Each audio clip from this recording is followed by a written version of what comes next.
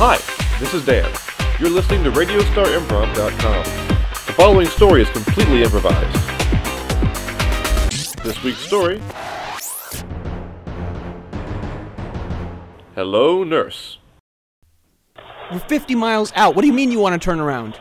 I mean, we're halfway there. We might as well go back. What? I just don't know if I'm ready to swim across the lake this time. I mean... What do you mean turn around? I'm going. I am going. I'm going to do this. We set out to do this 2 years ago, and I'm going to do this. Okay. Look, you've lost like 80 pounds. You're in great shape. Okay, I'm just a little winded and... Mom and Dad are so proud of us. We got to do this. They're waiting for us in Canada. Okay, we'll make it to Thunder Bay. It'll be okay. Oh, God. Okay. I get the waterproof GPS. Oh, okay. Well, I guess we're set then. Well, yeah, we're set.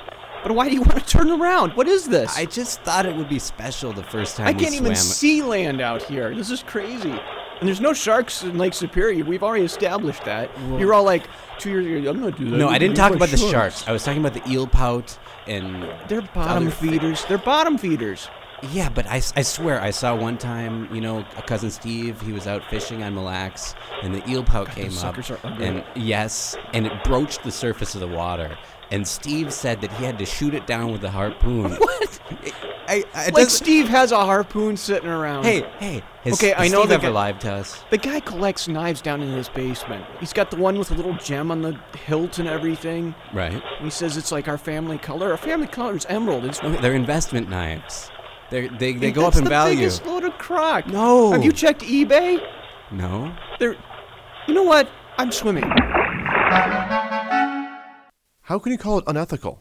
Look, it's your first year and a half as a nurse, and I'm just not sure that you can handle more than... I don't want to put the patients at risk. I'm concerned about their... They can handle it. They're tough. They're strong. I think you're being insulting to them, that they can't handle a little adversity as they're going through this period. People don't like to be coddled.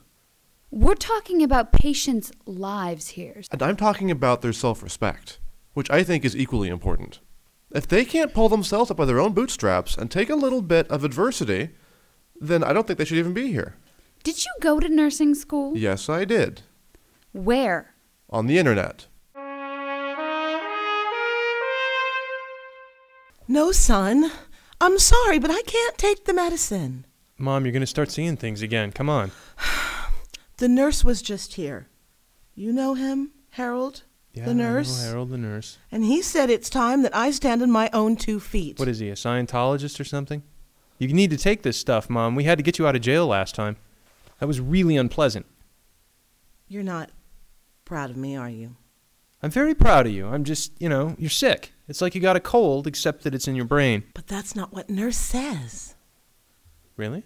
Nurse says I can control my mind. Really? That's what he says. He says this is my opportunity to make something of myself. You don't believe me. It's not the meds or the lack of meds talking. I'm seeing clearly for the first time. Well, if that's the case, we need to get you out of here. No, I need to stay here. And make something of yourself at the hospital. Now I'm confused. Maybe I'm wrong here. I don't want to put you through anymore. Also, the insurance is running out. They've actually been giving you placebos for the last 2 weeks. See? I'm controlling my own mind. Hypothermia schmypothermia. That's what I say. Yeah, I mean, you're better than this. Yes. So you lose a couple toes. Big deal. Yes. But you crossed the lake, didn't you? You and your brother. Yes, we did. There you go. On the first time we tried. And that's a thing to be proud of. It is, but I just wish there was more fanfare and celebration and witnesses and dancing girls. All that matters is what is the fanfare and dancing girls you have inside your own heart. Look inside your heart. Do you see a dancing girl in there? I want to see a dancing girl in there. Look, we can give you prosthetic toes, but we can't make you dance.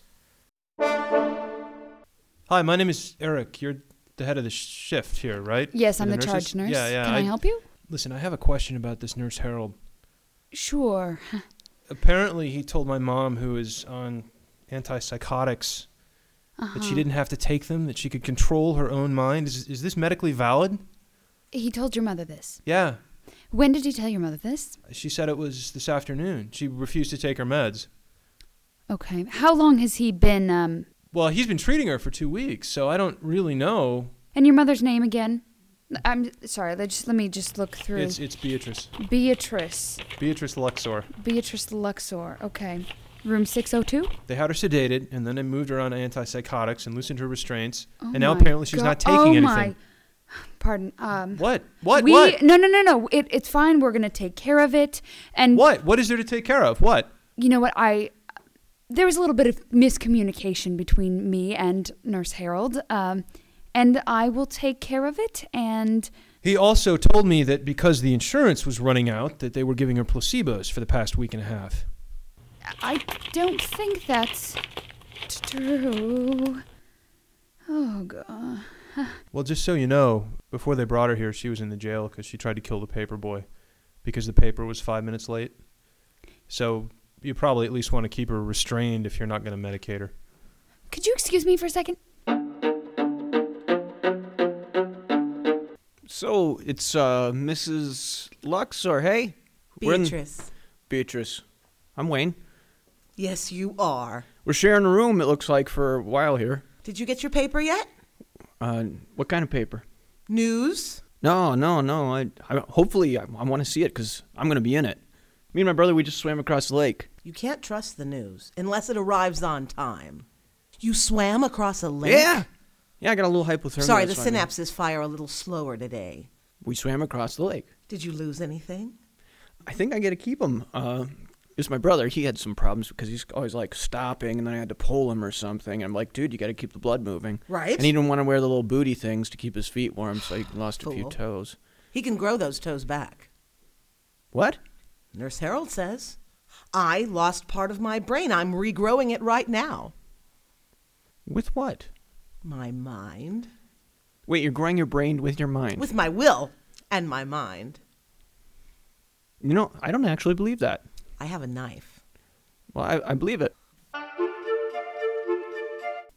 Harold, are you leaving? Well, I came to see some of my friends. I'm sorry? I'm here as a private citizen, here to see friends of mine that I've made. It's the end of your shift. Well, I'm no longer here as an employee as of today, so I'm just here as a private citizen to go and visit my people. Well, it's friends and family on this floor, so you're going to have to check in with the receptionist as the private citizens do. That's fine. I'll check in. I'll be back in about 5 minutes. I gotta say that I've really enjoyed working with you, although I have to say that I don't want to be personal. Do you mind if I'm a little personal with you? No. I'm a little concerned about your health. You have a darkness inside of you it's going to cause you some problems pretty soon. Harold, I'm going to be completely honest with you. As well you should. Honesty breeds health. As the charge nurse on this floor, I think having a recent former employee is probably not best for the stability of the floor, and so I'm going to have to ask you to leave. Now that's what you say as a charge nurse. But what do you say as a person? Okay, and Nurse Harold said we could make it across Hudson Bay, but it's bigger. This part is wider. Hudson Bay is not bigger. This part it's we're colder. in is wider. Look at the damn GPS, huh? I am looking at the GPS. I did all the math before we even left. That's why we're wearing these heavy suits. Did you do the math in your heart? What? Are you wearing the heavy suit in your heart? Okay, listen here, Brian. Your toes did not grow back. No, You sat there for 2 months and said, "Look it, they're growing." And I looked, and you had little stubs. They are- no, all right? they are. So They're I still said, growing. "Let's. You want to swim across Hudson Bay?" I swear Okay, I'll fight you right here in the middle of Hudson Bay. You want to go? Yeah. You want to go? I swear. I'm sick of this shit, okay? I'm gonna stay. I'm putting the GPS away because I'm not gonna. Don't. Sucker. Keep it on the float. Keep it on the fucking float. Oh, that's a good idea. Yeah. All right.